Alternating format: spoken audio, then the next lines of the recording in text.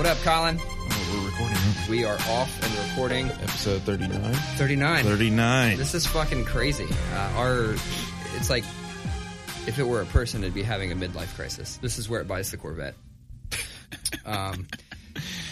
For episode 40, I want to get us into one of the places, like I said, a bar or something like that. I want to pod in a different location. Are you cool with that? Yep. Yeah, let's do it. Awesome. Let's jump right in the recap, man. Let's ready for our endorsement by New Belgium. Yep. No, I was just at the beer store and I was trying to find something and I was feeling super indecisive. Mm-hmm. And I saw they had this New Belgium mix and match variety pack or whatever. Yeah. And I've never had this Pilsner before or lager, and is there like is there 12 different beers or there's three. There's three of these each. Are the four.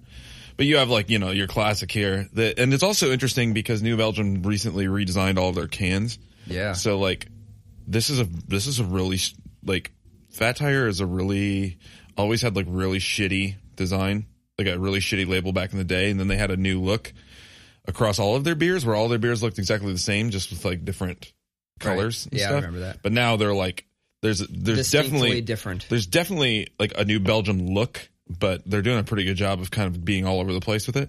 So let's. What are you drinking? I want to try this Ranger IPA. I have had. I've had it, but I've never had Mountain Time. So premium lager. So I'm gonna take this one for my first. I like the artwork. I do too. It's very minimalist. So I'm into it. Cheers. Cheers. Ching. I can't even ask you what you think about the beer because I can't compare. It's different beer. Yeah, that's a classic. This is a classic, though. This is good stuff. It's funny, too, because I remember, it was such a big deal when you could finally get Fat Tire in Ohio. Really? It was just like when Yuengling. It was, a big deal. It was Fat Tire always had this, lore around it. It's just, the perfect, cult following. Yeah, it's just, I think it's okay. I think that, Rogue Dead Guy is a better version of it, the same thing. I'm not a big Rogue fan. I really like Fat Tire, so it's weird to hear that comparison because I don't think they taste the same. I mean, they might, but I just think it's a better version of it. But whatever. To each his own. Whatever, Colin. To each his own. Hey, Colin, you've been using the Trello board a lot.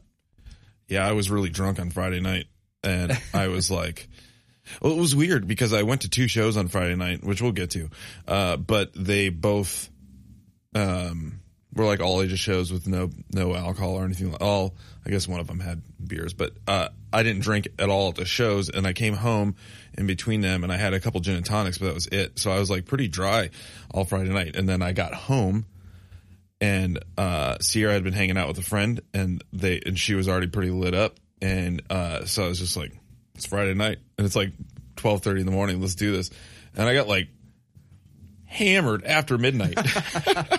And then I added a bunch of stuff to the board when I was hammered. Yeah, I think. Didn't you text me? Didn't you say, "Hey, I got drunk last night and added a bunch of shit to the board"? I did.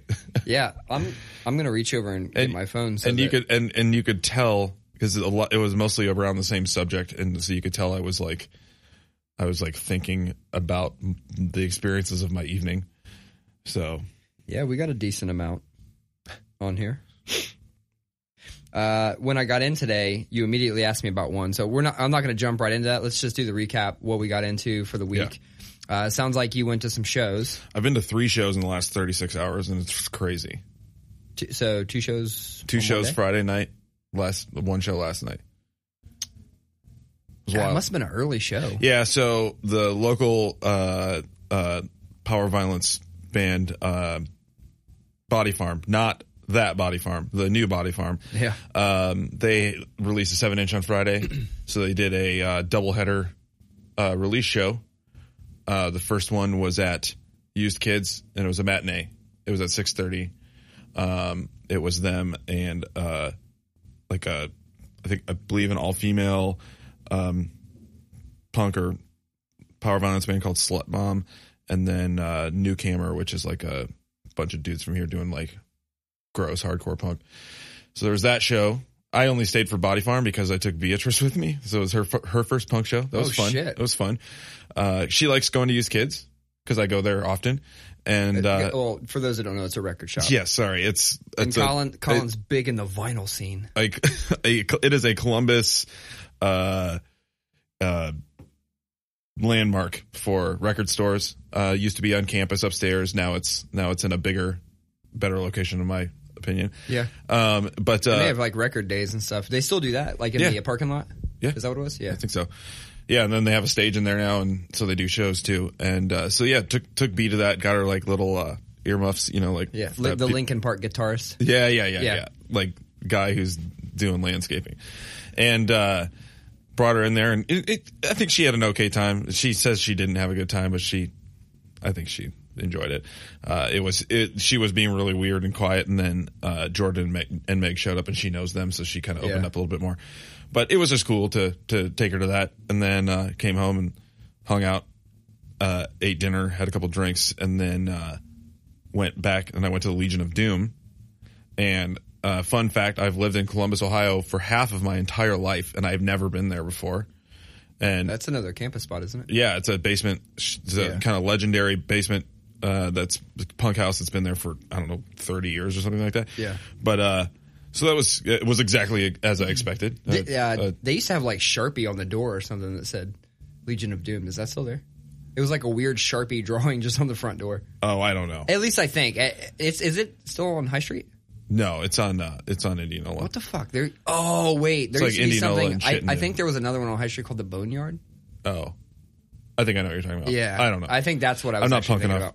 about. Obviously, I'm not punk enough because I'm 36 years old and went to that play, like the legendary punk venue for the first time. But it was a cool show because Body Farm played again, and then Daryl's band Minority Threat, Daryl and Jordan's band, they played, and then another hardcore band from Pittsburgh called Killer of Sheep, and it was a sweet show. So that was cool. So I did 2 shows in one night, which is wild. Just weird. And then I went and saw Arterial Mist, Nikki P's band back, because Nikki P is back in town. Yep. Saw him for the first time. So I went to that show at the Shrunken Head, and it was them and Domestic Terror, and In Despise. It was a death metal show, and it was fun, but it was wild because I saw all these people that I haven't seen in like 5 years. It was like I saw Slinky, Mike Lair was there. Who, by the way, if he listens to this at all, I still want to have him on as a guest. He would be great. He'd be a fucking awesome guest. Yes. I think if you look at the Trello board, I have a list over here of guests, and dude, he's fucking not on there. Wow. Okay. Mike Lair, if you're listening, hit us up and get on this thing. Because you would be great. Next Sunday. No, I mean, oh shit. I think 40. That is 40. So 41. Fuck a guest. Yeah. Anyway, so yeah, and who else? Like that Ravi dude. Like I just like all of these Columbus metal dudes I haven't seen in forever. So that was super cool. Oh yeah. It was, and I yesterday was, I was just kind of doing stuff around the house, cleaning, stuff like that. So I was kind of steadily drinking all day, and then got to the metal show, and then it was just like hilltop after hilltop, and I got home, and anybody who follows the Sleepiest Dad saw the outcome of that one. Because Sierra and our friend were making food. They were making pasta, and I got home and I was starving, and I made a bowl, and I sat down on the couch. I had been home for like 5 minutes. I'm not joking. I took my boots off, made a bowl of this like pasta, sat down on the couch, fell asleep after like 3 bites. Well, first of all, pasta kind of does that to me regardless. It doesn't matter if I've been drinking or not. And 2, you go to one fucking punk show and you show up in boots. God damn it. You've had on Jordan 1s for like the past 20 episodes. Oh, and then man. you go to one punk show and That's you're like, funny. Up the punks. Yep. No, that's fair. I felt inspired by my DIY brethren. It is funny, though, because I was at that Legion of Doom show. I was with Wes, and we were talking about how old we felt. We weren't even the oldest ones there, but just felt kind of old. Does he have a rat tail? He does. And shout out to Wes's rat tail. It's pretty gnarly. So we go to that, and we're talking about how old we are, but then it's also we're joking about how like also not our scene. I hung out with a lot of those punks. Yeah. I hung out with a lot of the punk scene, but I came out of like the tough guy shit, and it was like watching these. I was just like, this isn't my scene. All these people are too happy. Well, nobody's miserable enough. Yeah, and there's like so much leather vests and like spikes and stuff. Like if you go to the real punk kids, like they all have names too, like Trashy Terra and like weird shit like that. Yeah, it was just funny because it was like I'm just watching these people just having a blast, moshing and people falling, people picking each other up, and it's like at Bernie, someone falls, somebody threw them there, and you walk away because you don't want to be involved in that. So it's interesting that you say all this because I had posted something the other day, just kind of in jest, saying make camo shorts and black shirts great again. Yeah. Because honestly, like, do you remember when like you'd go to a show and literally every single person nearly would show up in camo shorts and a black shirt?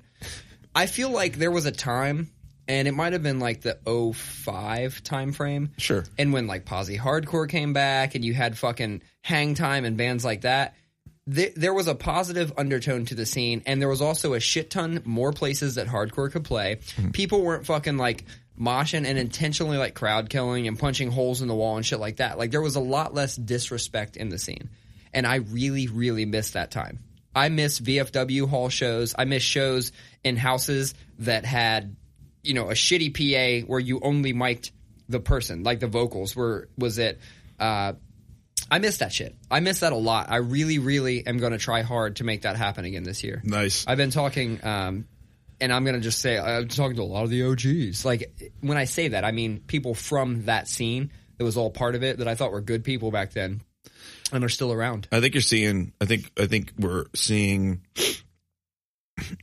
I don't think it is a coincidence that like Furnace Fest is coming back and all these old bands from 15 to 20 years ago are getting back together and stuff like that, because I think what you're seeing is like a real hunger for that across the board. Oh yeah. Of wanting to just have that. I think again, we talked about this a little last week about how it just seemed like this Christmas season just seemed like kind of joyless. Yeah. And I think that belonging, that community, the hardcore, the punk, the metal, whatever, that I think people are craving that right now. I think because there's something about that's not only nostalgic but also really comforting, and really you see that bring a lot of joy to people. Yeah, and a lot of the people that are even still in bands today around here that are the cool kids and shit like that, like they came from that scene, And so I just want to get those people back together. And like I said, I've reached out to a number of people already trying to make it happen. I want to try and make one happen like maybe shortly after the first quarter. Yeah. And I also want to make the shows free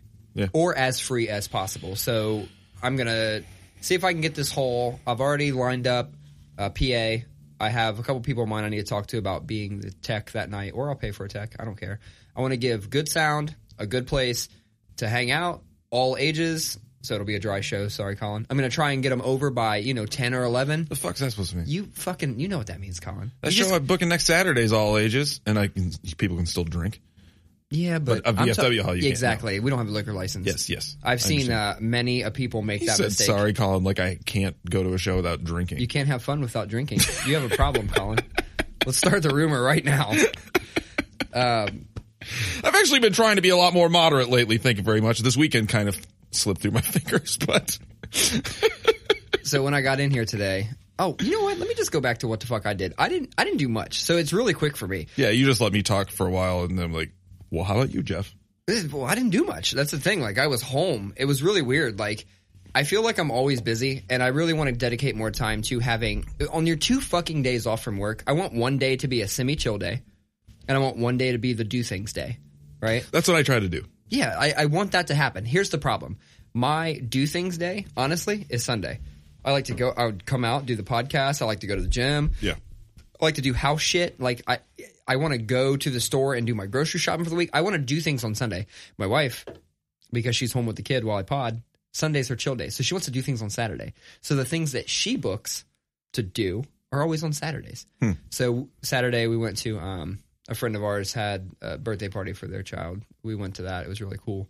I took a baller ass nap because it actually was right when my daughter naps. And so we had to make a executive decision. I napped on the couch with her, woke up, and then met them out at a different location.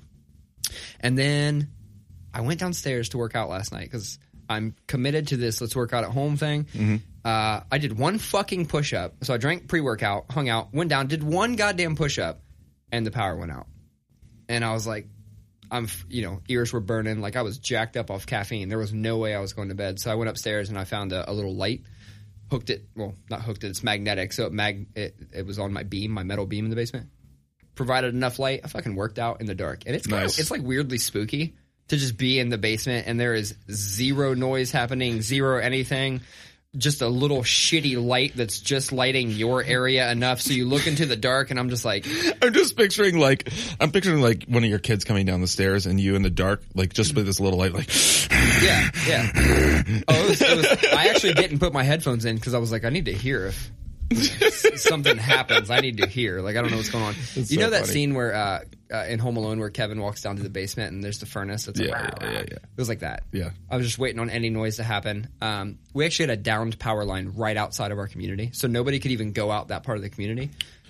She was blowing last night, that wind. Fucking crazy. It was wild. It didn't come back on until 10 o'clock this morning. So 12 hours without power almost. Which brings me to the first question of the podcast, Colin. How long does your power need to be out before you get rid of the food in the refrigerator? Oh. And if you're out there and you're listening, I would love to hear the answers from you guys as well. I think it depends on... I'll give you best case scenario. Nobody opened the refrigerator. I think it depends if you're the kind of person who has a nice new refrigerator. I do. You just know. Fuck yeah. Samsung, baby. I think with that you could probably go 48 hours. So the FDA says 4 hours for the refrigerator, 24 hours for the freezer. Whoops. Yeah. And like I was thinking like, okay, well what do we have in there that I'd be sketched on? Eggs, milk, cheese, yogurt. The rest of the shit, it's like I'll risk it. Shit. Because when my fridge went out, that is specifically why I wanted to ask. That motherfucker was I kept it closed. That motherfucker was when my fridge came back on was the fridge is normally like 37 degrees. It was only like 44 degrees or something like that. Like 36 hours later. Yeah. I don't know. But most of the stuff was fine. There was some stuff I threw away. Yeah. But I also think it depends on the test. I think it depends on the thing. You know what I mean? Okay. Well, what's something you threw away? I'm sure I threw away a dozen eggs. I'm sure I threw away eggs are the most sketchy for me. I'm sure I threw away like a gallon of milk. I don't know. It's just the dairy stuff. Yeah. So long Yogurt. story short, I'm stopping on the way home to pick up that stuff. Got it. Because I'm sketched on it. When I got in here today, I was like, "Hey, Colin, good for you. You've been using the Trello board. Oh, I saw you have the app." You're like, "Fuck you, I've been had the app." Yeah. The first thing you said, you're like, "I like how we just throw random thoughts on there." Yeah. And you asked me about fire extinguisher on a bike. Yes.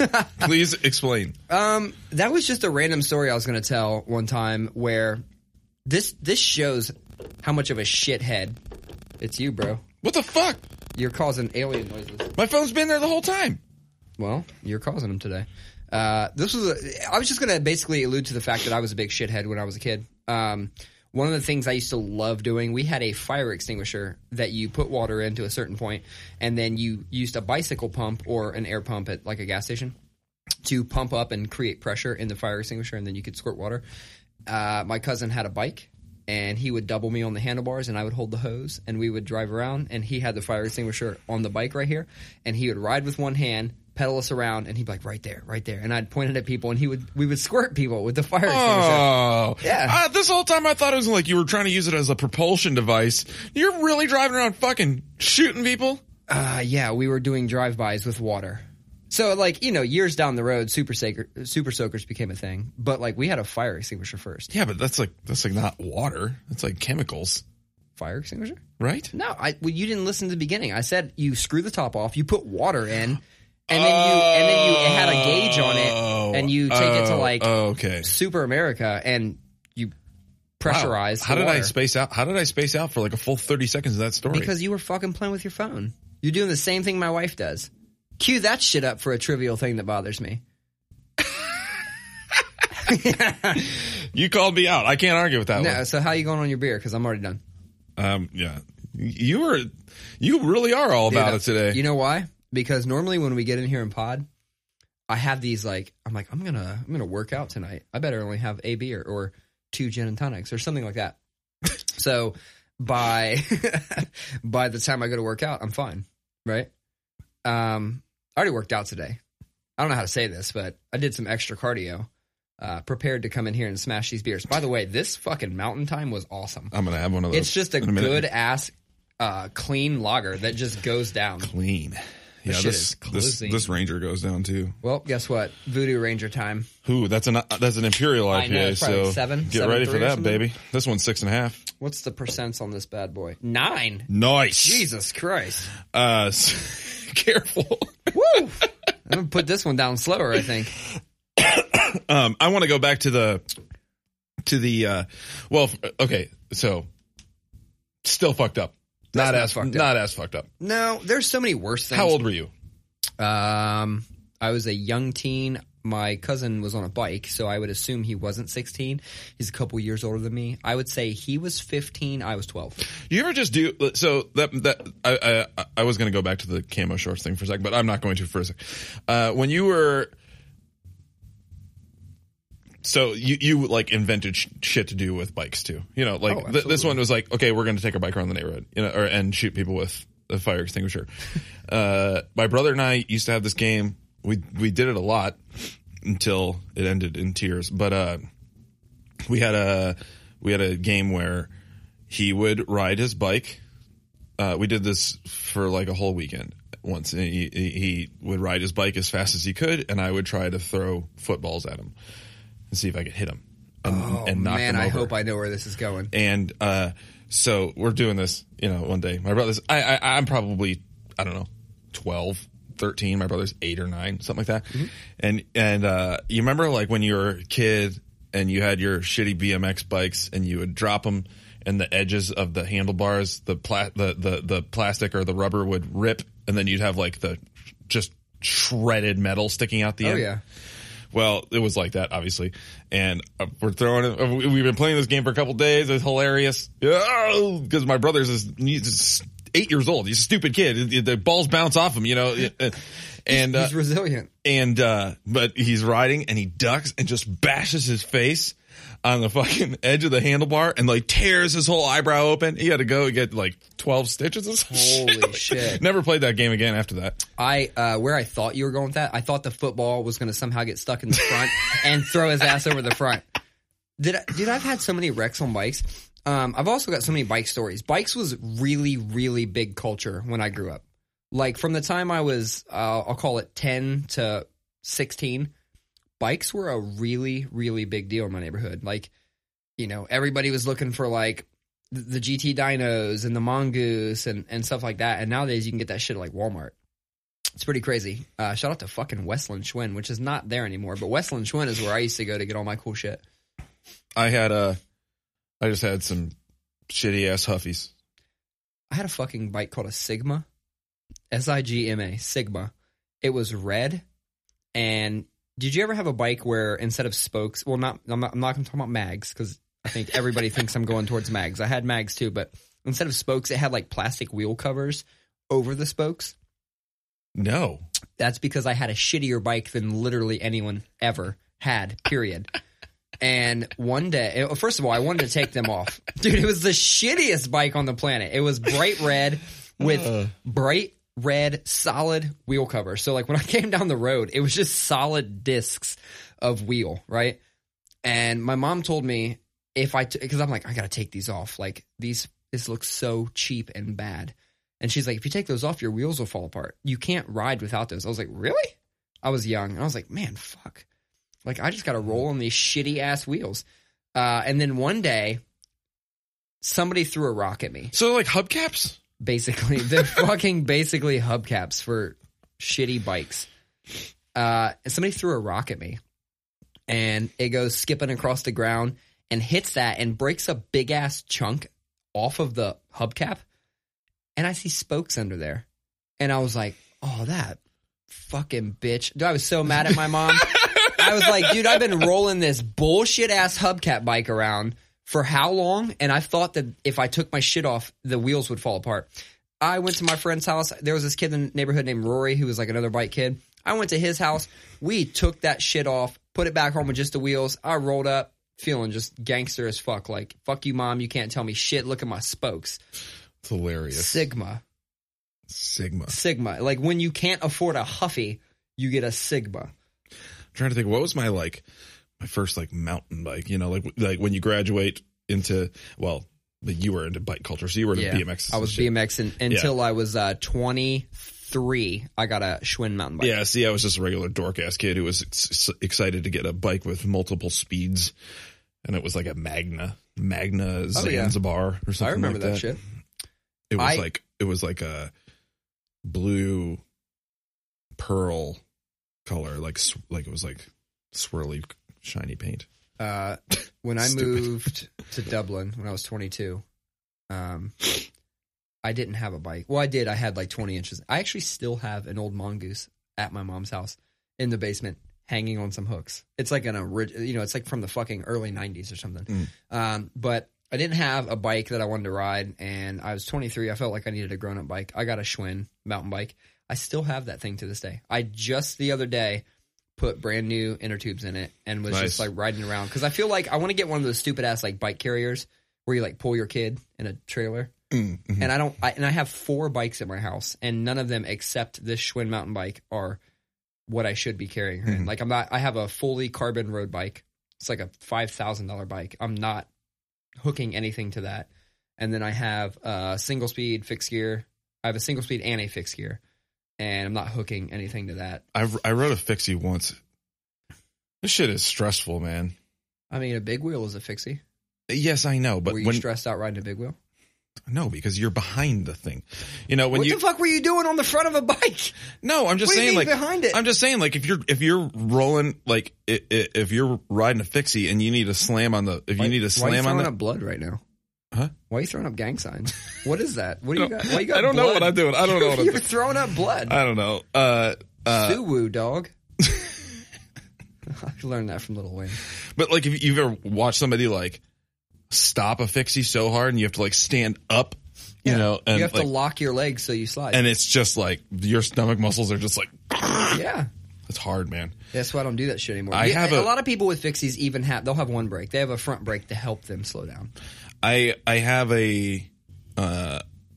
my brother got me because my brother is a pro biker. You told me that. And he also works at a bike shop, so he gets, not only does he get deals and sponsorships and stuff like that, but like he just can put stuff together and find, he's, got, just like we can find any guitar you want for a good price. Right. And he's the same way with a bike. And he got me this Surly Crosscheck single speed. You can make it into a fixie if you swap the hub, or if you flip the hub. Yeah. Thanks.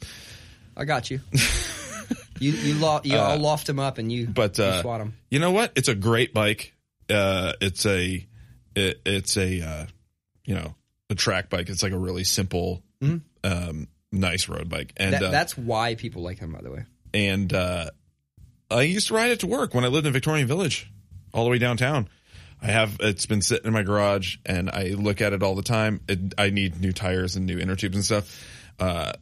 So it's not currently functional, but I see it in my garage all the time. It's just like, oh, hey.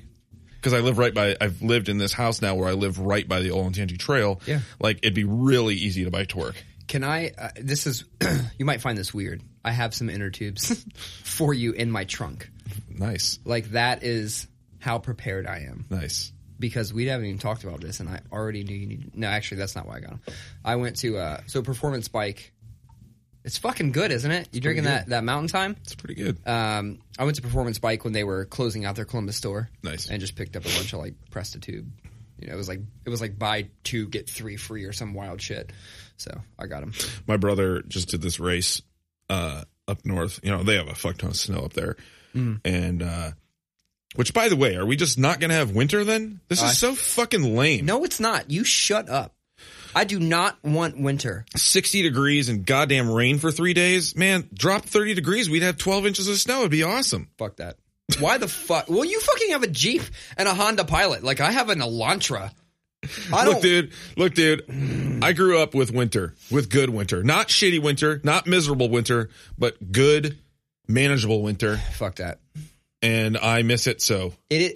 Winter is quite literally what has made me want to move away since I was 17 years old. Yeah. 17 Cry years me old. a goddamn river. I will cry a river. I will not cry you a frozen lake. That's how I fucking roll. God damn it. Anyway, my brother has this race, and I guess he ate it pretty hard at one point, and so he still came in 8th place.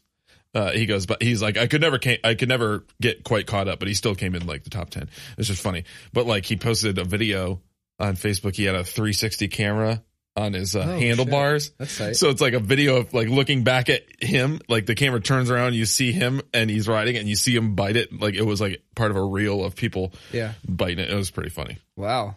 Those 360 cameras are cool. They work with like the Oculus Rift and shit like that. Yeah. Where you can, literally, it's like you're on the bike. You can look in every direction. That shit's really Dude, cool. Miles' birthday is in 2 weeks, and he asked for a VR headset. Really? He said he wants either a hoverboard or a VR headset, both of which are pretty fucking expensive. Right after Christmas. It sucks having a kid's birthday really close to Christmas. I know. Fuck that. But he's our groundhog. He was born on Groundhog Day. 2-2. Miles is our groundhog. That's a... Well... So if he sees his shadow... Hell yeah. I don't even know. What's the thing? It's sees if the he shadow, sees the shadow, then it's more winter. more winter. But guess what? We don't have any fucking winter, so Yeah. We just have gray clouds and rain. I'm okay. Yesterday I had the windows open and we had a breeze going through the house and it was nice. Don't get me wrong. It's nice out. I just also really like winter. So What the fuck do you like about winter? I like snow. I like driving in snow. I like doing things in snow. I mean, I haven't been skiing since I was in high school, but like I used to love that. I was never a snowboarder, always a skier. It's a weird. I feel like that's a weird telling thing about you. It just means I'm just an up north guy. No, but I all my friends, I've been snowboarding before. I just didn't find it as fun. I like a good, maybe it's because I was forced to do it growing up because it's just like a thing you do, like mowing the lawn, but like I like getting up and like shoveling the driveway, you know, like I don't like it. I don't like 0 degrees and blistery wind. No, like growing up in West Michigan, it was like 28 to 32 from October to April. and then it was just like big, fat, wet snowball snow, building snow forts, having snowball fights, going sledding. You know, I like winter shit. I did like building forts. I used to get a fucking bread pan, which is like the perfect like giant snow brick, pack that bread pan and create the round igloo thing. And then one time, my brother helped me rip the top of a trash can off, like from the, you know, the big fucking trash cans that are like in the alleys and, you know, Marion Village and shit. He helped me rip the top of a trash can off and we set that on top of the igloo and then covered it in snow and we had a baller ass. See, that's what I'm saying. That was really fun, but then my dog pissed holes in it. It like walked around, just lifted its leg and just, you know, piss is like, it's hot, right? So it just burnt holes directly through my fort. It's also, you know, it's also, I'm fully aware that it's a nostalgia thing. I say anything in Ohio to somebody, like I get the same reaction from everybody. Like, why the fuck do you want to wear a bar? And fuck that. And I mean, but like growing up, you know, my best friend and my best friends and I, like we would get up on Saturday morning. We would always like crash at my buddy's house, and he lived really close to like an industrial drive. Mm-hmm. And we would every like Saturday morning before the plows came out, because they would go on weekends. Obviously, they're plowing residential areas first, so we go out there and just do donuts for hours, man. Like just go fucking drive like crazy, drive like idiots in the snow. It was so fun. I mean, that's what we did for fun. So one time I was 16 or 17 years old. No, 17 years old. And I had a Volvo station wagon, rear-wheel drive. I mean, that's the other thing is like I learned to drive in a heavy rear-wheel drive car. So like I'm to toot my own horn, I'm like exceptionally good driving in the snow. Like I love driving in the snow. It's really fun to me.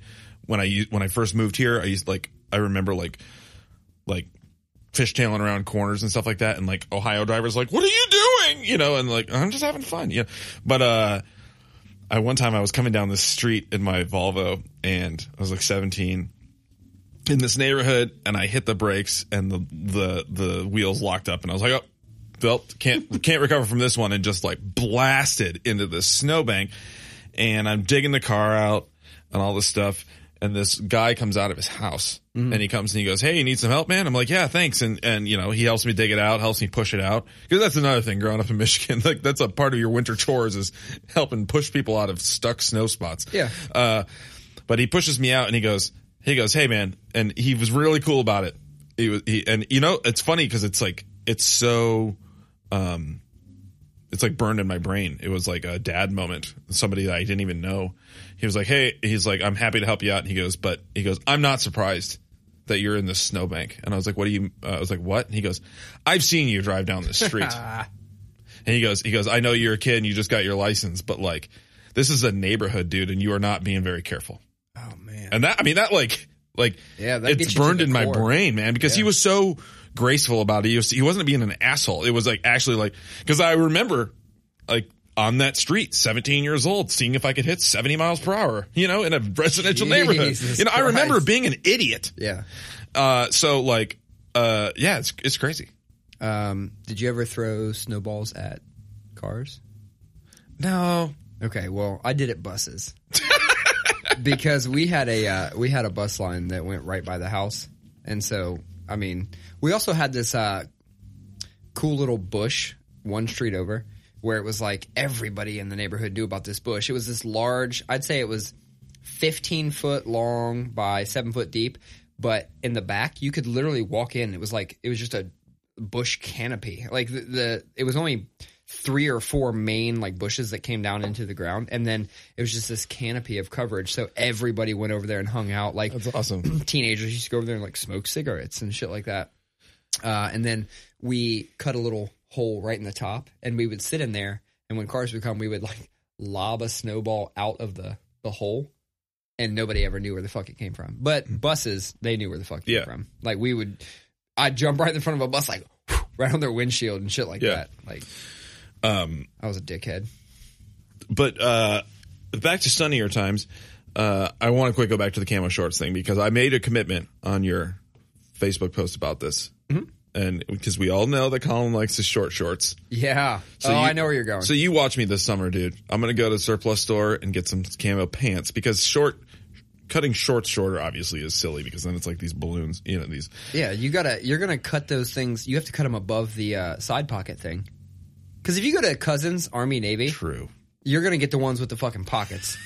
That means you got to go above. I look like some white sorority girl at a party. Where your like pockets are hanging. Pockets are hanging out underneath all the fringe. Oh God. But so speaking of, no, but really quick. But watch me. I'm gonna do the Desert Storm camo. Okay. That was my thing, man. When I was like 17, 18 years old. And got into the hardcore, like started getting into the hardcore scene, and like everybody's wearing camo and stuff like that. And I was like, I actually have some Desert Storm camo pants in my house, and I'm gonna from new metal days. I'm gonna cut these motherfuckers off. I wore those things for years. Yeah, because everybody did like the dark green, like the jungle camo. There's actually a funny. I had snow camo.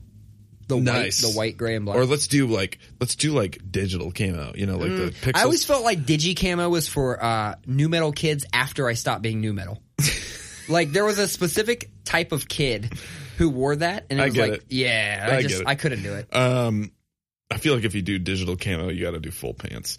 And it's got to be the white snow camo stuff. Oh, you're pushing it now. You're merging like forbidden camos together. No, you watch me do some Desert Storm shorts this summer. That's my commitment to you. There is I gotta be honest, like I didn't ask for that. You're weirdly forcing upon me shorties. Yeah, I know. Nuts hanging out the side. But the last King's Blood promo picture that I was in, everybody except for Slinky is wearing camo shorts. And black shirts. So like Slink's wearing like a full on black pants, black cutoff shirt with bracers on his, like he looks metal as fuck. Then the rest of us are just like black hardcore shirts with camo shorts. And it's just like, you can't see any of our legs because we're like standing in front of foliage. Oh my God. That's funny as shit. In one of the promo pics for Push Ahead, I think like 3 out of 5 or 4 out of 5, I don't know, have beige shorts on. It was like during that time when beige shorts ruled all. I mean, that was still last year too, but we all have beige shorts on. It's just really funny because people make those jokes about like, I can't see your legs. Yeah. In our picture, like literally half the picture is blending into the background. It's hilarious. Might as well have been a green screen. That's funny. You see like Shins shirts. Shins and Shirts. I like that. It's like a new band. Shins and Shirts. Let's talk about some of the other stuff that's happened this week. I mean, I'm not going to get us on a fucking political thing because we did 30 minutes. We did 30 minutes of that, and then shit only got worse. Yeah. The next day. Yeah. Yeah, so man. let's skip most of that for right now. Let's talk about something else. 3 things have happened that make me want to talk about cancel culture a little bit. Mm-hmm. Right. One of them was actually one of the ones that you kind of like, I think did you text me and say like, this is how you get ahead of Yeah. Talk about that for a minute. So let's intro with that. And then there's 2 other things that happen. I'm not sure if you're aware that happened. So Dustin Kensrue from Thrice, you know, he's obviously anybody who knows Thrice knows that he's like a really meaningful person and really profound. Everything he says is profound. His lyrics are really profound. And he's really philosophical, theological, all that stuff. And so it comes as no surprise to me that he would hit stuff head on, but he was talking about how, you know, they're going out on tour this fall. I think it comes in March too, here, because they're touring on the 15th anniversary of Visu, which is my personal favorite Thrice record, which is so sweet. Artist in the Ambulance. That record's so good. That's so literally good. Life-changing. You know, actually, Visu might not be my favorite Thrice record anyway. But anyway, they're touring. That's like the record that like I liked them before that, but that was the record that like really made me fall in love with them. Anyway, they're doing a 15th anniversary tour of it, and he said they're playing a song that was a B-side from that, and he talks about Pharisees, which, you know, religious folk know that is a euphemism for the political religious elite who crucified Jesus. But in a lot of our culture, can also, that usage of that word, calling someone a Pharisee, can come across as anti-Semitic. So he just said, you know, I realize that, especially where we're at in our culture right now, that this is not, you know, that I could have worded it better. Mm-hmm. And that, so, you know, in this upcoming tour, I'm changing the lyrics to this. And you know what? It actually makes the lyrics more profound by changing them. So, and it was just like, it wasn't a guy, you could tell it wasn't a guy trying to save face. It was a guy saying, look, I've really thought about this. And you know what? And my beliefs on this subject have changed. So I'm hitting it head on. I'm talking about it. Let's move on. Yeah. Done. Great example of how to get ahead of something. Now, not even, and I say get ahead of it, but I don't really mean get ahead of it, because that kind of sounds like a PR thing. Like, yeah, because getting ahead of something. Like that being said, having a religious word in your song that could be misconstrued as anti-Semitic is not the same as grabbing someone by the pussy. You know what I mean? But so obviously it's a different type of, but just the general idea of saying, of recognizing that you as a person have changed in the last 15 years, and that's okay. I believed a lot of things 15 years ago, 10 years ago, 6 years ago that I don't believe now. And that's okay. You know what I mean? Yeah. So I think that's the whole thing is like we don't have to hold people now to what they believed even a year ago. I think obviously there's gray area, there's things to talk about there, but as a general idea, just because I believe something 10 years ago does not mean I believe it now, or whatever. And also, you don't have to hide what you used to That's be. the thing. It's hitting it head on. It's coming to terms for yourself too. It's acknowledgement. Correct. You're acknowledging that maybe you could have done some things better, or you could have chosen better words, or whatever. Yep. And then acknowledging that, and then moving past it. Nobody wants you to hide this. And you heard me talk about this a little bit when I talked about the Kevin Hart documentary, right? Other people have told me this week that it's good. I want to watch it. Yeah, it's really good. Like I was very impressed by the entire thing. But the same concept, right? Like he said, look, I'm not going to apologize again. I can't apologize to these people that just found out about Kevin Hart, because years ago, if you were following me, I apologized for this, and I haven't done it since. I can't retroactively go back and apologize because you just found out about me. Yeah. So I totally get that. And he's like, and I'm also not deleting it because that was me then, and I have grown, and this is me now. Yeah, that's the thing. Right? That's the thing. I know you got a couple more examples, which is, That's fine. But that thing is like,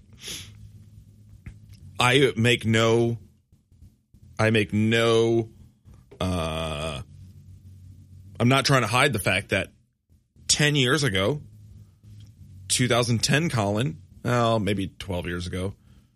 No, 2010 Colin was trying really hard to be an ally for the LGBT community, while also maintaining my belief that marriage is between a man and a woman, and the Bible says that says that being gay is a sin. Mm-hmm. And it was this whole love the sinner, not the sin thing. And it's a very, so you were conflicted. it's a damaging outlook that's hit that is a way to make conflicted people feel better about themselves. Yeah.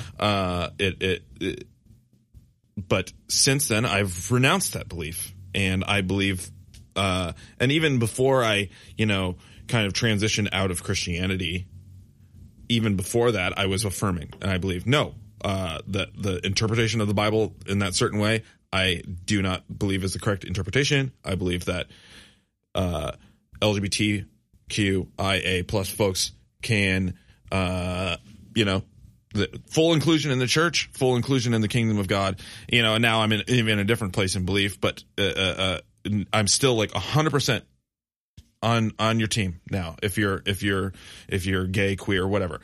And I believed very differently from that 10 years ago. I'm not going to hide that. Right. 10 years ago, my beliefs are wrong. I believe my beliefs from 10 years ago are wrong. And I'm sure I've been very online for 15, 20 years now. I'm sure there's a blog somewhere that exists. I'm sure there's a tweet somewhere that exists where I say something unsavory about the inclusion of gays in the church or in culture or whatever. And I disagree with that now. But it's who I was then. Yep. And I'm not that person now. So a couple other things have happened. I kind of went on a soapbox there for a second. Jesus Christ. I love everybody these days. Unconditionally. Very nice. That was a weird look you gave me. Yeah, I was just like, wrap it up, Colin. Wrap it up. A couple other things that have happened is, are you familiar with who Oliver Peck is? You brought this up last week. Did I? Yeah, you did. Oh, well, he left the show. He did.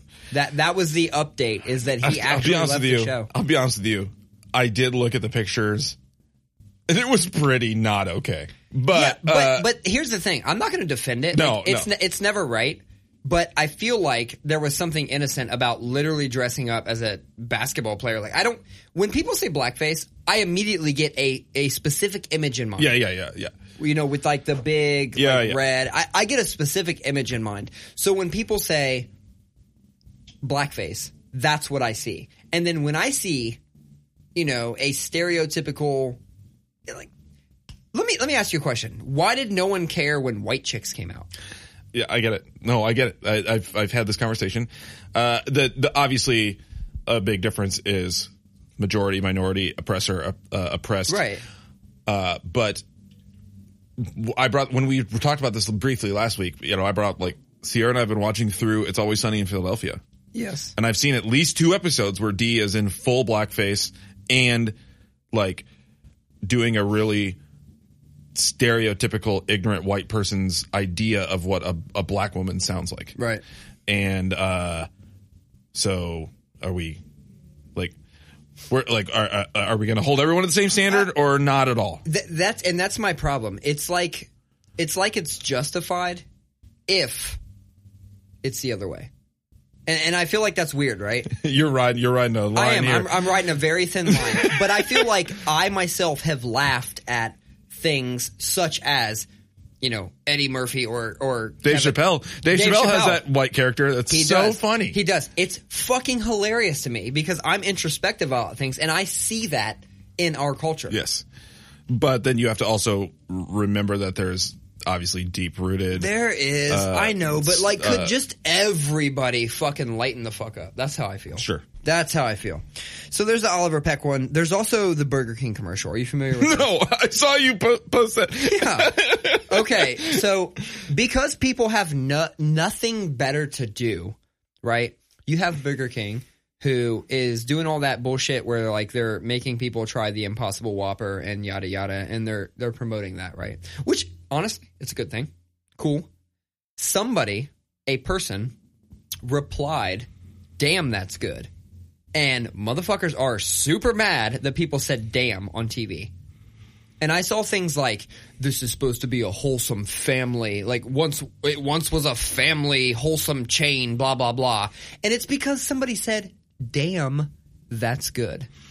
But then you got the president going, we're gonna bomb the shit out of ISIS. Right. And it's the Fuck it's probably the same fucking people supporting. Fuck off. I just can't. No, I really just can't. People as a whole, everybody is fucking too sensitive. There are too many different pockets of people that are literally out to only be offended. Their goal in life is to find something that is offensive on behalf of their cause on every side. And those people annoy the shit out of me. Yeah. If you're getting outraged just because it makes you feel better to be outraged, then you need to reprioritize your well-being. I fucking agree. Find joy in things. Let's move first. on. Find joy in things first. I'm already getting angry. I can see it. I can see it. And my 9%er is, dude, my 9%er is. Oh man, we're about to get unfiltered Summerfield. All right. What did you drink the first time? What was that? I had the Voodoo Ranger. So I you had the drank Ranger? the Ranger. That's like their regular IPA. All right. I'm going in for it. All right, I'm going to drink this fast. And I texted you on the way here. I said, hey, we drinking today? You said, oh, I plan to pick up a 6er in case you had something else in mind. No, I said unless you feel different, because if you didn't want to drink, I wanted to respect that. No, fuck that shit. Don't respect that. Make me drink.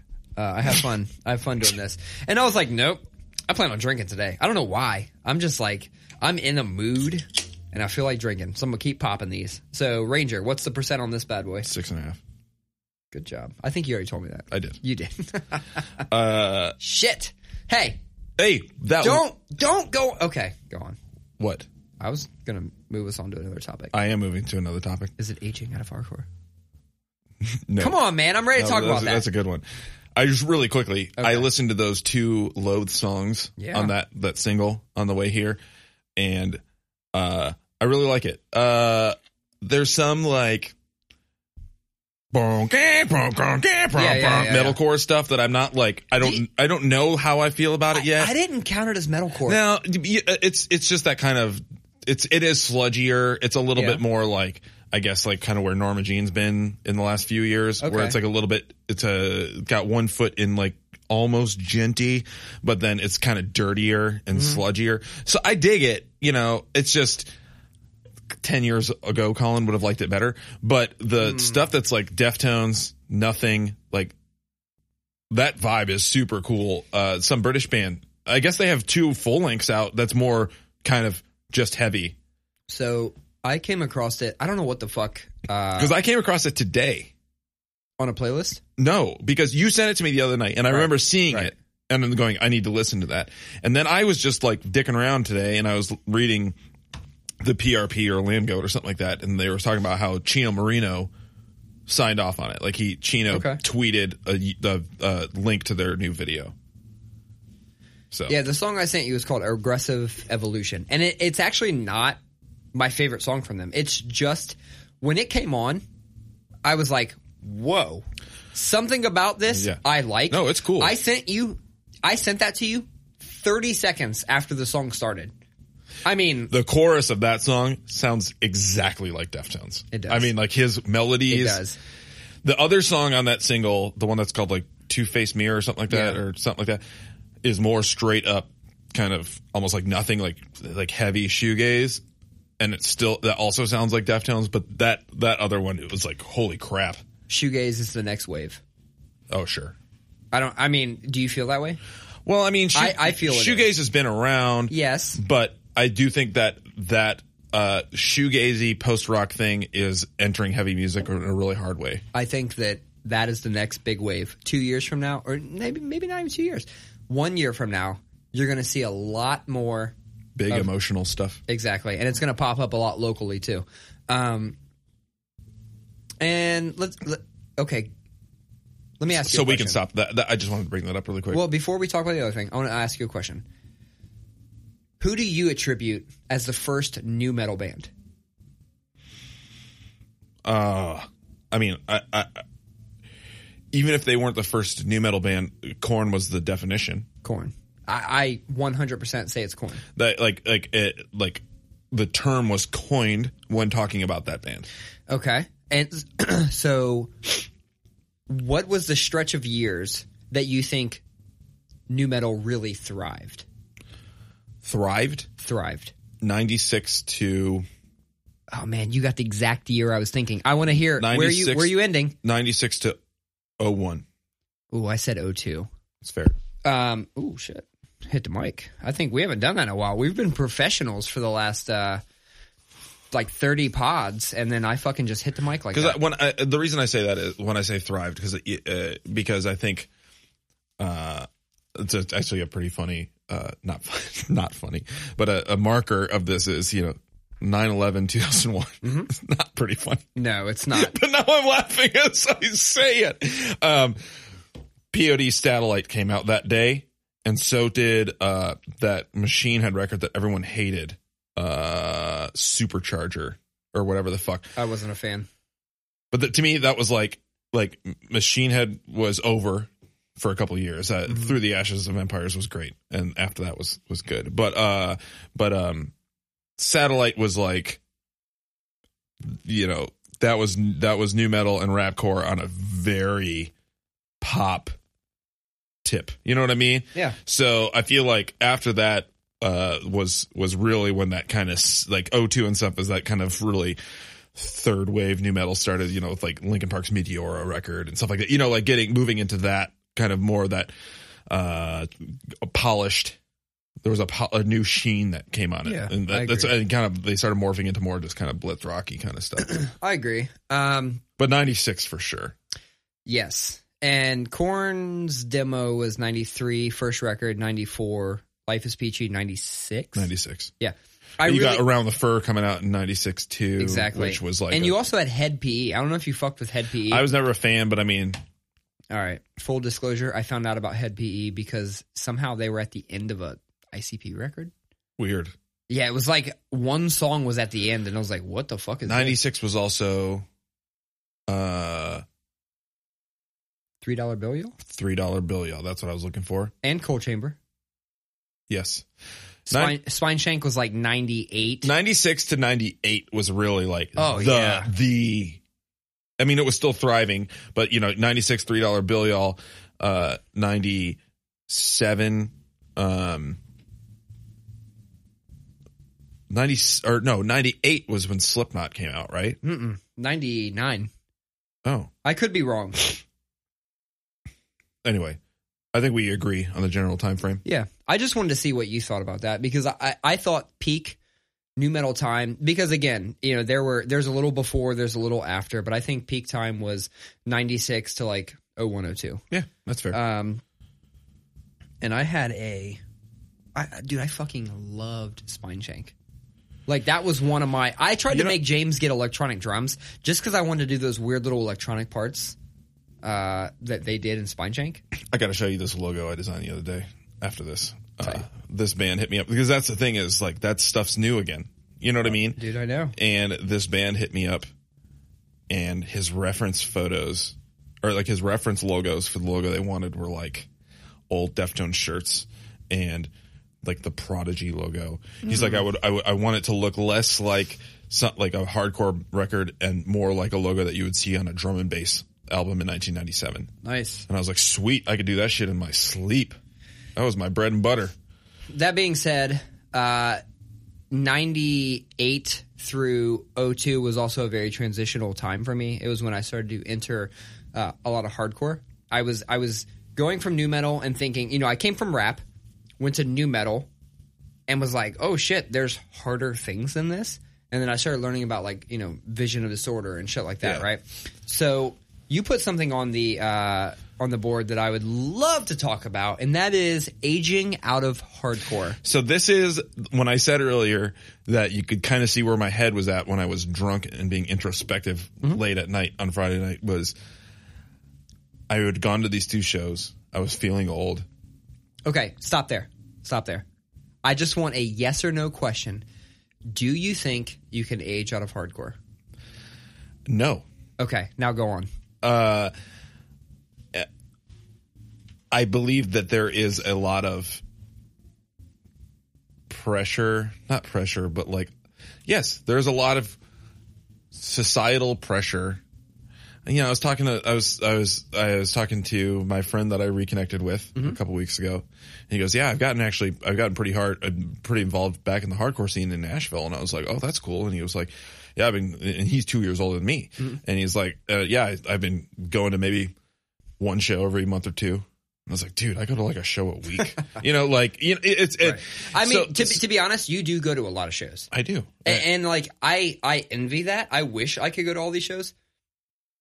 I just don't have time. I say that, but like, that's the thing. We say that you do have time, but it's I get it. I understand why people.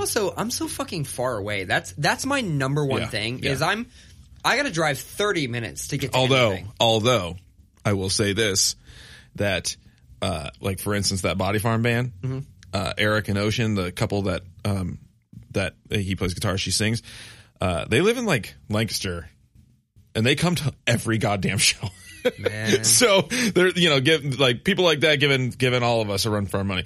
True. But and I love it because, that's people who really care about the scene. I mean, and then when I started first seeing the name Body Farm pop up, I actually reached out to Chris DeWitt, who was the bassist in Body Farm. He did Sierra's, one of her first tattoos. He did my first ever tattoo. He did her feet tattoos too. Yeah, he did this one right here. Nice. I always thought that was a tribal logo. Dude, I know. It's a graffiti style IAK. Okay. But yeah, I reached out to Chris and said, Body Farm? With a question mark, and sent it to him. And he's like, yeah, even when we were in Body Farm, we would argue online with other Body Farms. And I was like, I guess it's just a... Yeah. No, Body Farm's awesome. That's new 7 inch is awesome. If you dig, power violence, hardcore punk, it's fun. And I just, that's a band and people who really care about this scene and really, seeing bands, diverse shows, etc. Anyway, no, do I think you can age out of hardcore? No, but I feel like, societally we get pushed that direction. I have so many friends who are like, oh man, do you still play music? And I'm like, yeah. And they're like, man, I stopped playing. I haven't played my guitar and blah, blah, blah, blah. And it's just like, why? Who gives a fuck? Why does it matter how old you are? Listen, when I said it wasn't a phase, Mom, I was fucking serious. It's just like, I think about this, I think about,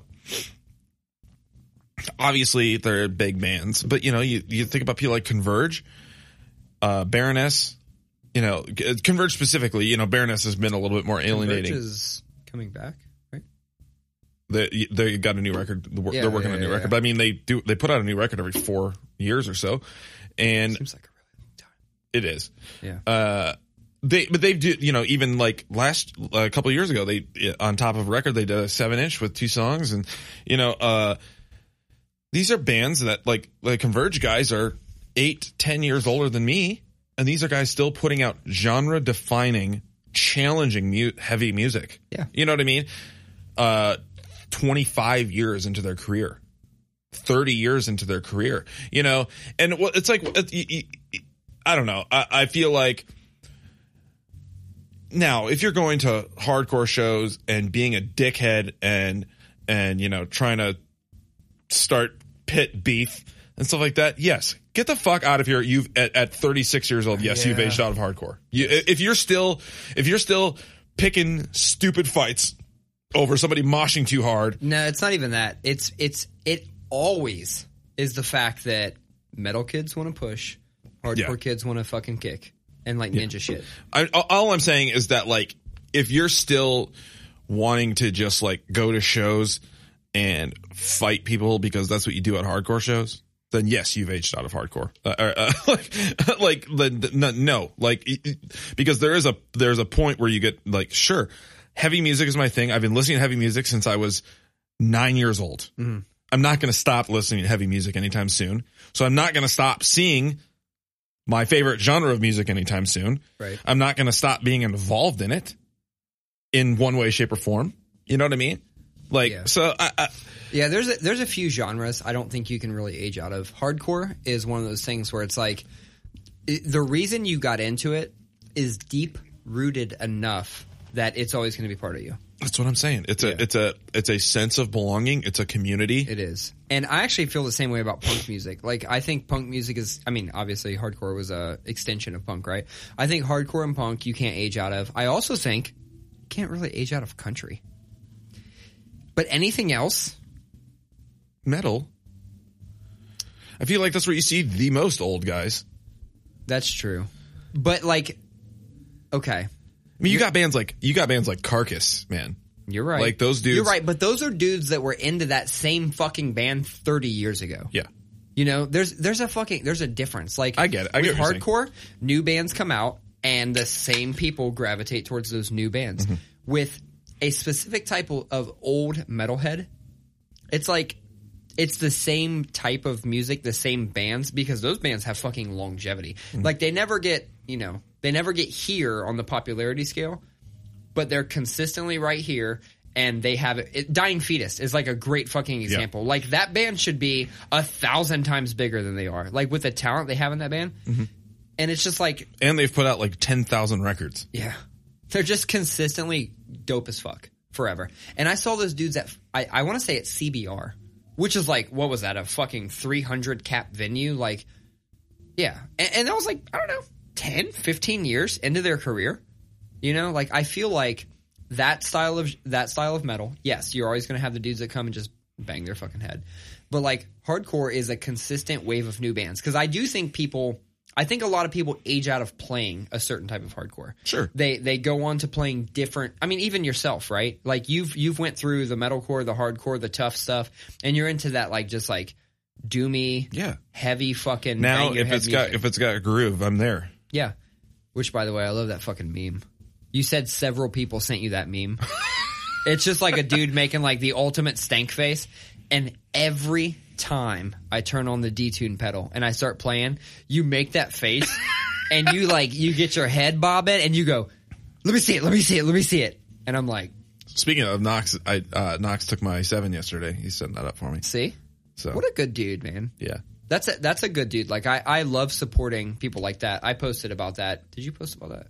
No. We should do more to elevate our friends, right? So Knox is a great person who very active in the music community, whether it's playing in bands, working venues, recording music, being a sound guy, setting up guitars, things like that. Like he's somebody that we all should support more.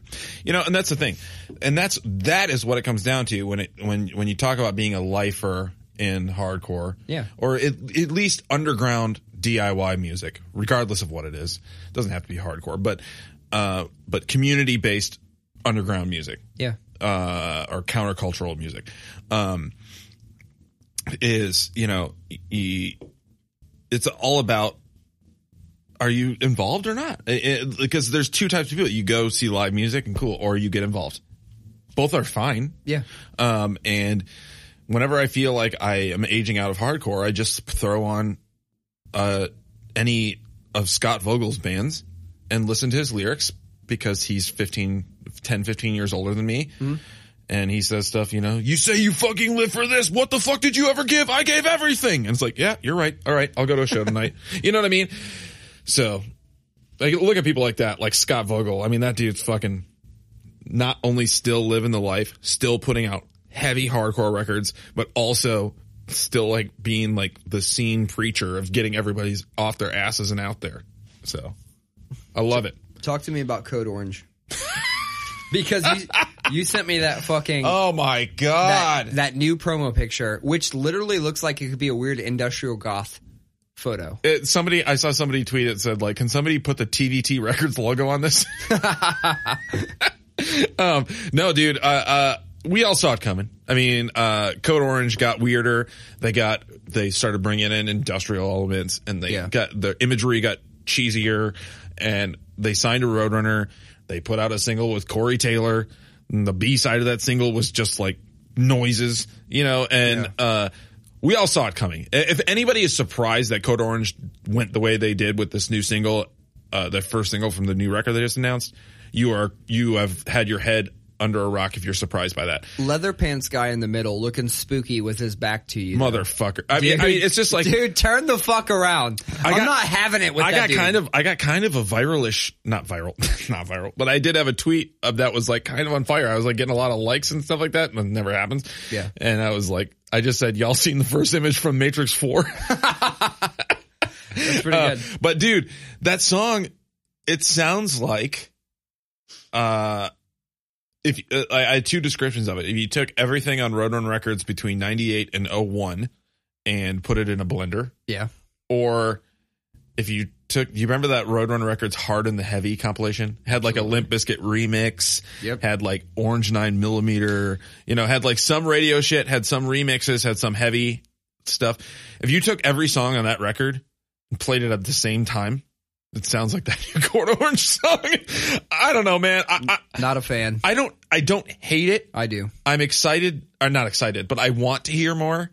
But I will say that upon second listen, and the second listen was also watching the music video, which is ridiculous. That I haven't done. You should. Okay. Oh my God.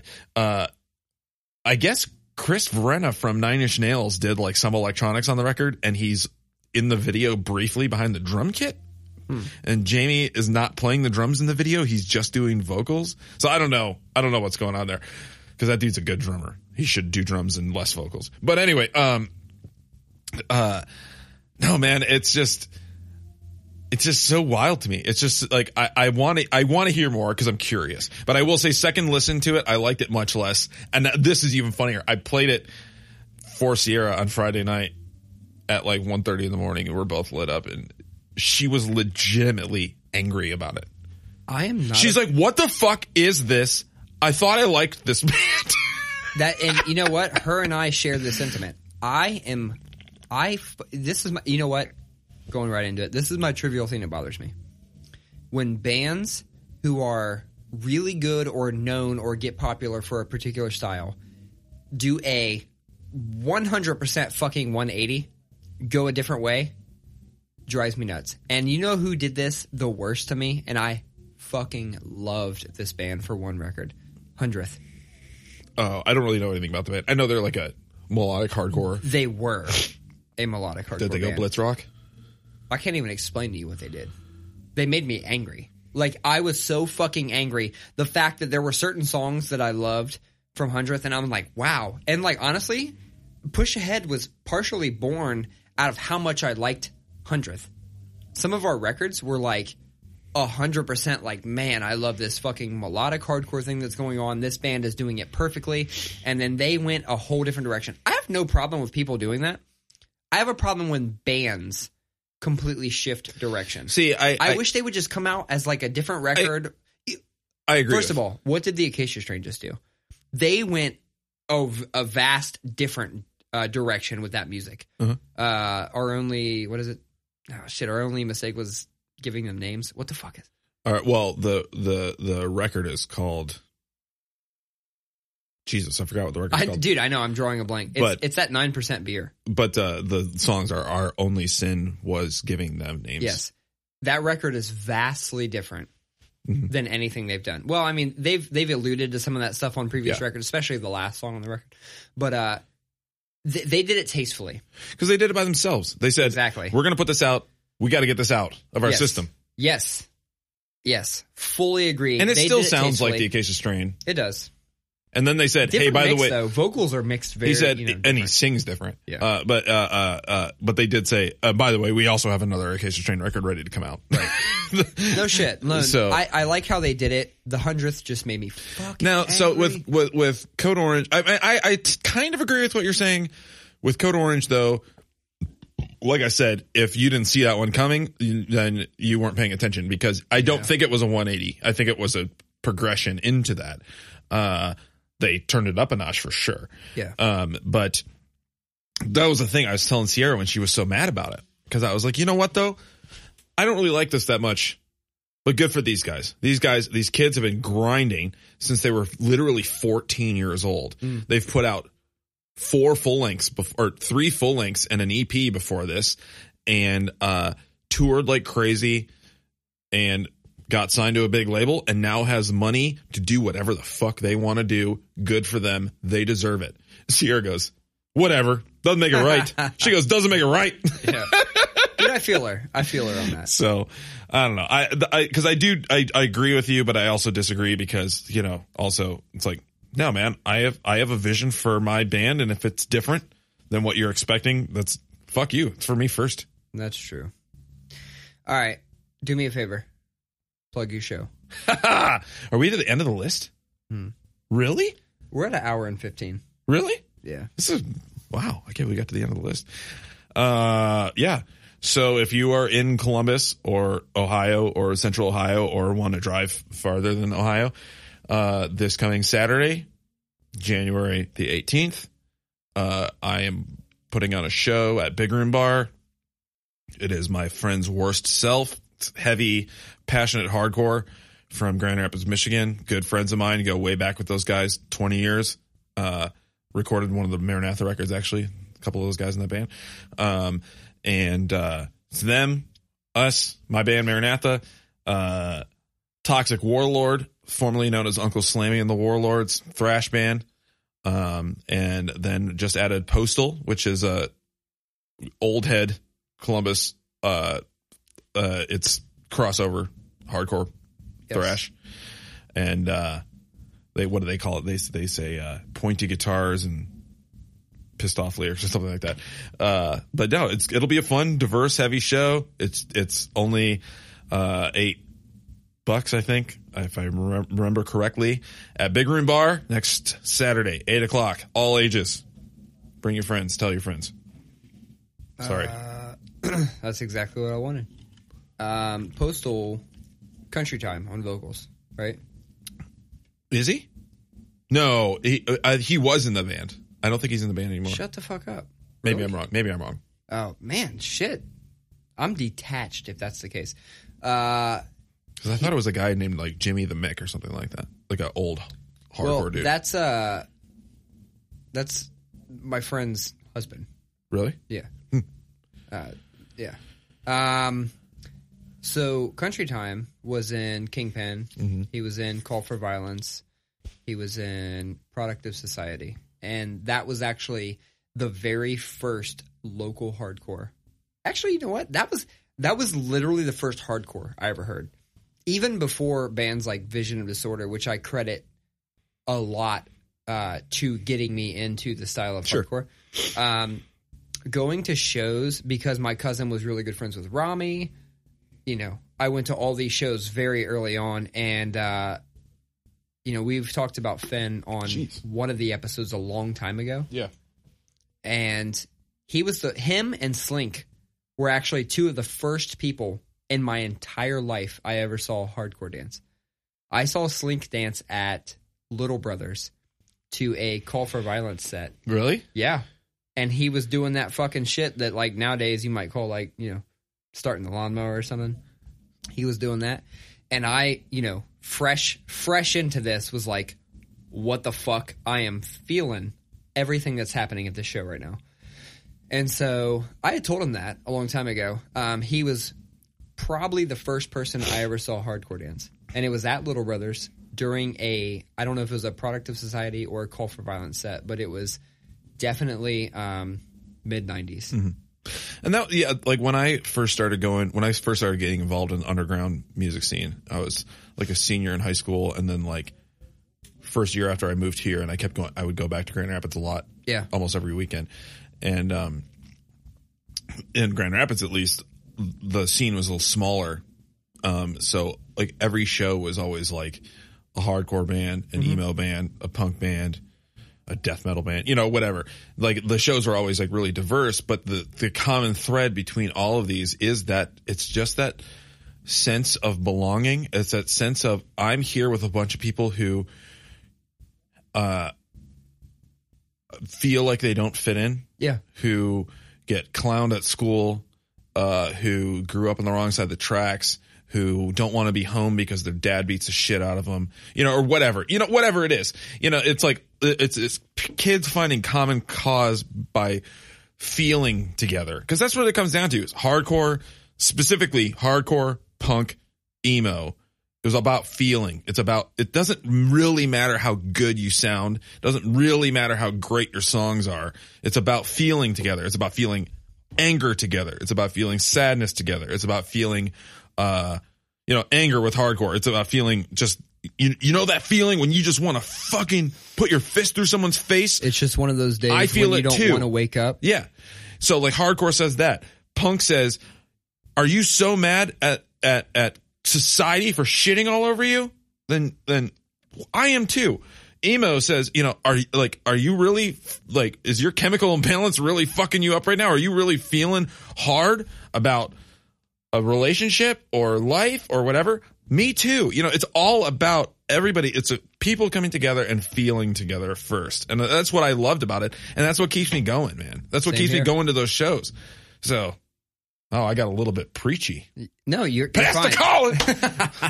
Colin! No, I was actually feeling it. And before I move on, I'm going to do my top 10 records. Oh, yeah. Because I forgot to do this. Why don't we close with that? We will. Okay. And before I do this, I just want to ask, what was the first emo band you got into? Oh, boy. I would say the first legit... I kind of eased into it with, like, Tooth and Nail band. So like the Juliana Theory was the first. That Love record was my jam. The record before that, Emotion is Dead, was like was kind of my gateway drug into it. But then I got really into a lot of the Saddle Creek bands, like Desaparecidos, a lot of those Conor Oberst, Bright Eyes. Yeah, mine was Rilo Kiley. Taking Back Sunday. That was my. I don't know why. The lyrics just struck a chord with me, perfect timing, and then all of a sudden I wanted to go back and listen to a lot of the shit that got him there. Yeah, right. That's I think Desaparecidos, Read Music, Speak Spanish is probably the first like legit emo record that I was really into. Interesting. Well, I'm gonna kick off this top 10. I can't wait for your number one. You motherfucker. I gave you a preview on the way in, and I'm actually going to keep it in the same order. Keep it. I'm going to keep it, and I'll explain why my number one is the number one when I get there. Mine is vastly different from yours. I assumed. Yeah, of course. And one thing I want to preface this with is I was very excited to do this after you did it because I was thinking about like, holy shit, how does one take... We're both very diverse musically. We love a lot of shit. I love everything from fucking country to hardcore. And so for me to think about how the fuck do I take this and scale it down to 10 records? It's hard. It was stressful. It's very hard. It really was. But you gave me motivation by doing it, so I'm going to do it. There is a theme in mind, and it's pretty much just like, rap, pop, punk, and metal. Like, that's what it is. No country, no real pop made it. So I'm going to start with number 10. It's a band called In Her Own Words. Okay. The record is called Steady Glow. It is a pop punk outfit. I don't know what to compare them to. Like, were you a fan of City Lights from Columbus, Ohio? Am I a fan? No, I've heard a couple songs. I designed a logo for them. Really? Yeah. Wow. What the fuck? Or a shirt or something. I made a type treatment graphic for them though. Got it. Okay. Good friends of mine. Cool. Very good friends of mine. I was fantastic friends with all of them. It's that dude that used to book shows all over. What's his name? Chase Clymer. Yes. Shout out to Chase. Shout out to Chase. Yeah, he's a good dude. He's from Electric Eye Agency. He does a lot with marketing and digital stuff. So if you have any digital marketing needs, especially in the Shopify space, that is your man. Anyway, in her own words, the reason I have them in the 10th spot is it is somebody who is not a devout fan of pop punk and pop rock and things like that. They may look at this and think it's just another band. I've been a fan for quite some time of the pop punk genre, and it is very, very few and far between that get me that early feeling like, holy fuck, this is a great record, because they really are a dime a dozen. It's like your entry into music. Everybody's first band was probably some form of pop punk, or everybody's counterculture band was probably pop punk before they went to hardcore, things like that. I listened to a lot of it. I was kind of reversed on that, but that is a common theme, right? So it takes a lot for a pop punk record to really impress me, and I think that they have fucking nailed it. I think they are the best. That is the best pop punk record of 2019. Sweet. With Steady Glow. What's it called? Steady Glow. In her own words, is the band. Yeah. I think it's a fantastic record. But it is pretty straightforward pop punk. So if you like it, I think it's the best pop punk record. Check it out. Number 9 is Marlon Craft. So one thing that happened in like 2018, 2019 is I got very into a specific vibe of lyrical rap. You know, if you think bands or you think groups like J. Cole and like that Dreamville record, honestly, I should have probably put that on here, but I did not. J. Cole and just kind of like the lyrical pop rap, right? Where they're actually saying something. It's enough lyrically, but it's not like Backpack Cypher style ultra lyric. So Marlon Craft is probably one of my favorite people I had discovered in the past couple of years, and I was really, really, really anticipating this release. It came out. I will say that I did appreciate some of his earlier stuff a little more. With this record, what I really appreciated about it was the fact that most of the instruments you hear on it are real instruments. They're drums, they're keyboard. He can do everything live in a fucking lounge setting, and there is actually YouTube videos of him doing a lounge setting with a backup girl singer and everything. Fucking fantastic to watch. He is a force to be reckoned with, and I feel like he is hip-hop modern day. Hell's Kitchen, New York, where hip-hop fucking was birthed, New York, right? So I think he's somebody to watch for in the upcoming years.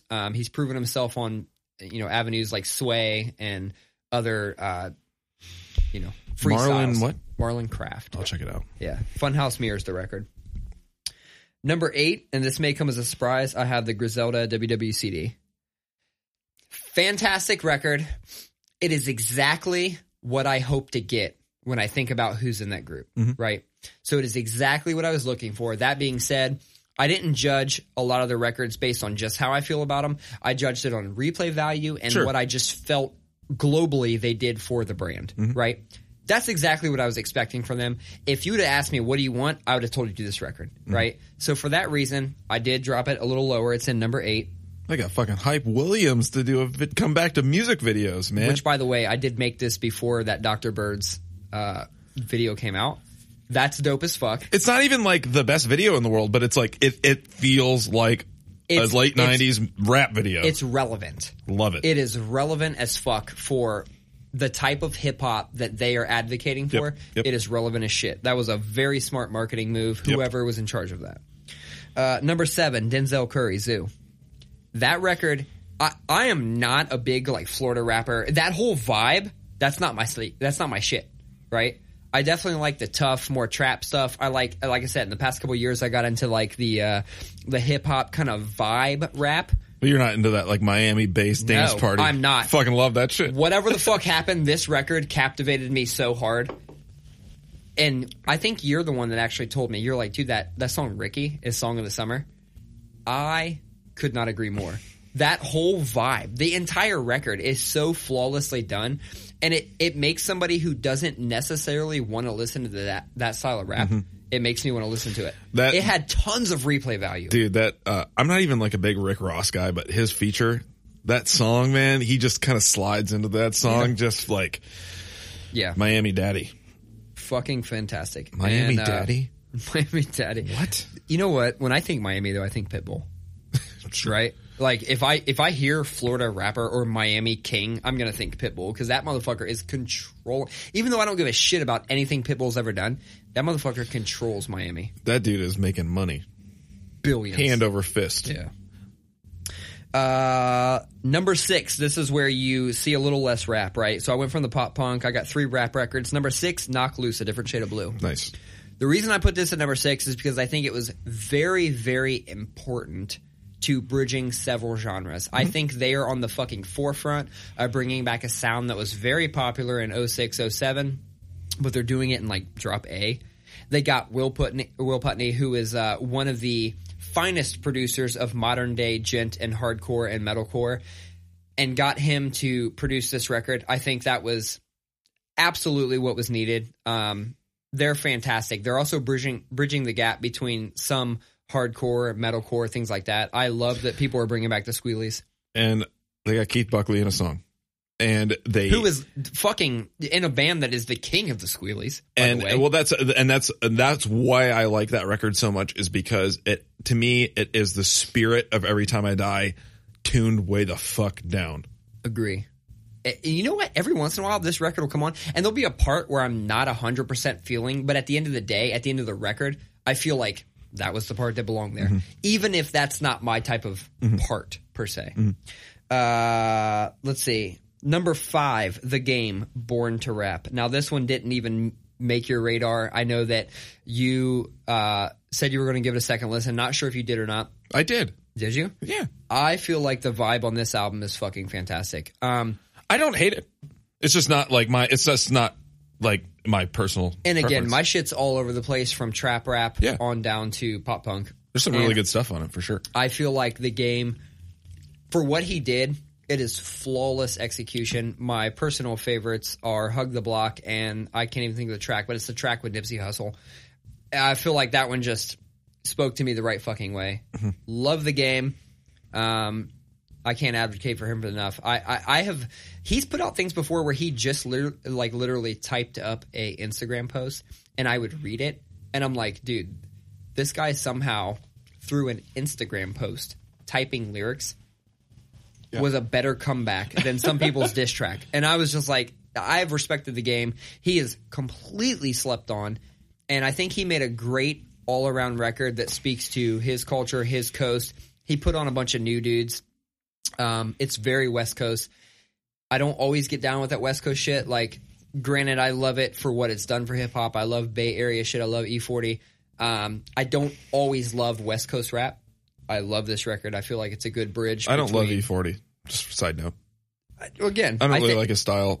I used to love him. I appreciate who he is and what he's done. I used to love him. And because I used to love him, I still like him. And I still appreciate what he's done. I like him in doses, but I know he puts out like 2.5 hour long double albums all the time. Oh, yeah. Yeah, he gets busy. I just, that style, I don't really like his style. Yeah, I'm just not a big fan of that flow. Number 4 on the list. Keep going. No, I'm looking at the time. Yes. Number 4 on the list, and I don't know if you agree with this, but I got number 4, that Benny the Butcher record, The Plugs I'm At. I think that was my number 4 too. Really? I can't remember, but I put it way higher. Dude, the Benny record, I agree, was absolutely the standout 100%, record in the Griselda 100% shit. agree with you. So it's really tight. really fuck with that record. It's a buttoned up record. It's tight. It's like that Push Daytona record from last year. It's tight. Love it. Number 3, Counterparts, Nothing Left to Love. Okay. Now, I don't know this band. I mean, I know who they are. I don't know this band though. When you're talking about melodic hardcore, when you're talking about... Benny was my number 3, by the way. Really? Yeah.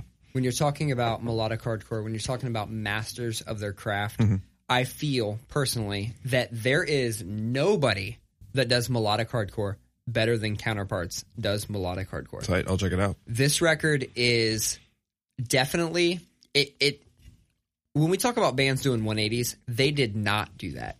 This is a band that I feel takes their previous record and just turns it up a notch. They are so masterful with their use of effects, with their use of I mean, I feel probably real amps.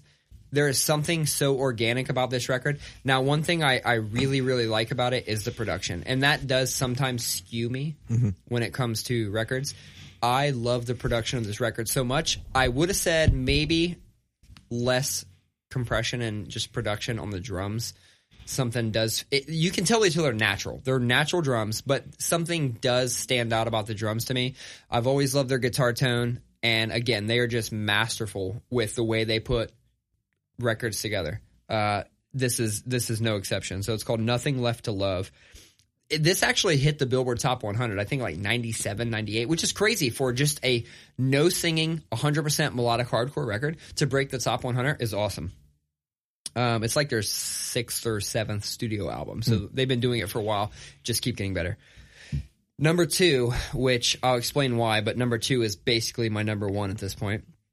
It's YBN Cordae, The Lost Boy. Oh, wow.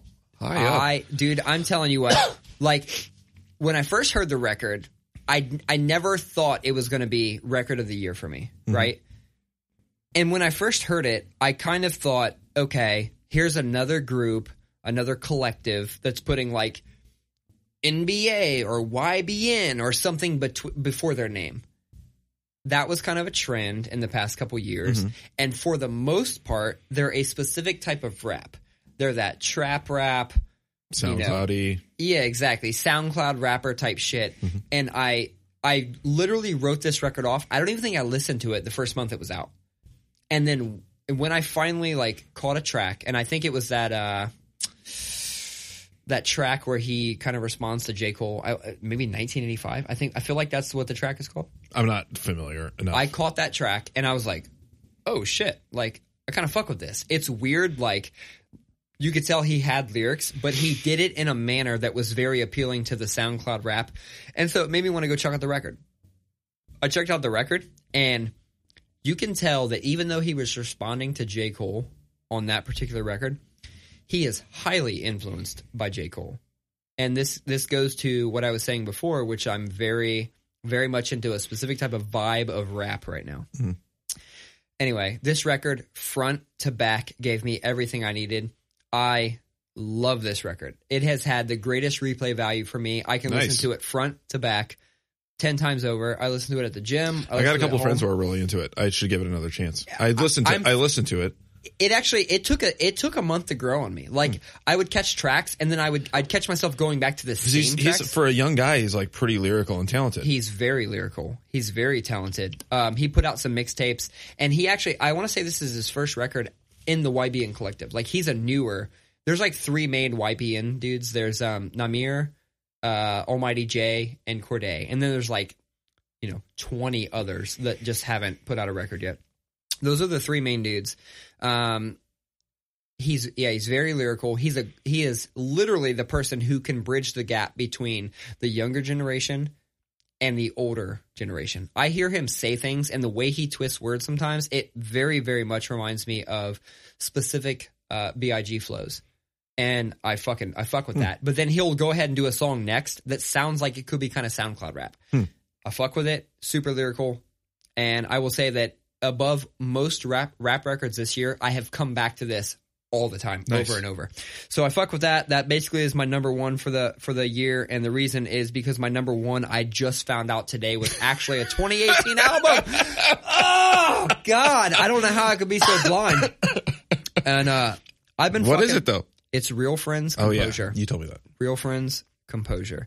Now this record is they're like grown up pop punk, right? They are grown up pop punk. That is a great way to put it. If you like the Wonder Years, you'll probably like. Yeah. I wasn't really down with the pop punk scene or the Warped Tour scene for the most part, but when those bands all started growing up and slowing down, tuning down a little bit, writing sad shit, bands like Daylight, bands like Balance and Composure, like Title Fight even, bands. I fuck with both of those last ones you mentioned. Bands like that who kind of were young pop punk bands and then got serious. I really like that. Yeah, so this was the 3rd full studio record from Real Friends. And to be honest, when people had showed me their music before, I was kind of like, It sounds like pop punk. It sounds like if you told me, hey, this is a pop punk band, check them out, they're good. This is exactly what I would sound like. This record, there's something more to it. I can listen to it front to back. And to be honest, like there was a part in 2019 where I was very depressed and I wasn't having a good time in life at all. And something about this record, even though it's a very sad record, it's a very sad record about like feeling underappreciated and things like that. Something about the record comforted the fuck out of me. And I listened to this record literally 100% of this year. I could probably say I put this record on once every 2 days. Nice. And I fuck with it. I'm sorry to say it's a damn 2018 album. And if Wikipedia is correct, it was in July of 2018. So it wasn't even like an end of year 2018. That being said, when I thought about what records really had an impact on me, this was the first one that came to mind. So I knew it was on my list.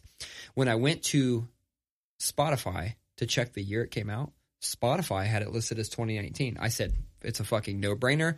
That's going on my list, top 3, for sure. Well, we'll call it 2019 then. I'm going to call it that. I'm going to say that... You listened to it a lot this year, and it meant a lot to you this year, so fuck it. My personal 2019 record. Sweet. Go listen to it. It's fucking awesome. You get a pass on that one. I get a pass on that one. Yeah, fantastic fucking album. Yeah, your list is wildly different than mine. Wildly. It's except for 2 records. Well, you're talking about Denzel and Benny. Yeah, Benny. And, and Griselda. WWCD. Yeah. We had all 3 on there. That's about all we got for the list, Colin. We knocked it out today. Look at that. Look at that list. Isn't it funny how we have more robust conversations if we are both contributing to the list?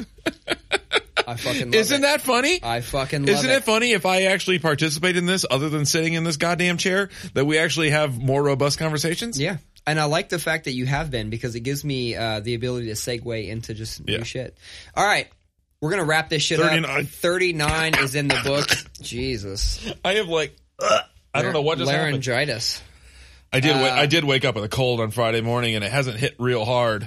But I have been feeling like stuffy and coffee all weekend. All right, if you're 39. If you're listening to this, we would love to hear what you had as your top 2 or 3 records. I know personally, I could have probably done a top 10 rap and then a top 10. Dude, other. I could have done a top 40 records this year. There was so much good music in 2019.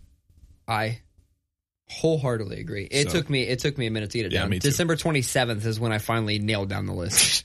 So that being said, happy birthday, Mom. That's my mom's birthday. What, December 27th? Yeah. Happy birthday, Colin. Happy birthday, Sue. Shout out to your mom. Happy birthday, Sue. All right. See We're ya. out of this bitch.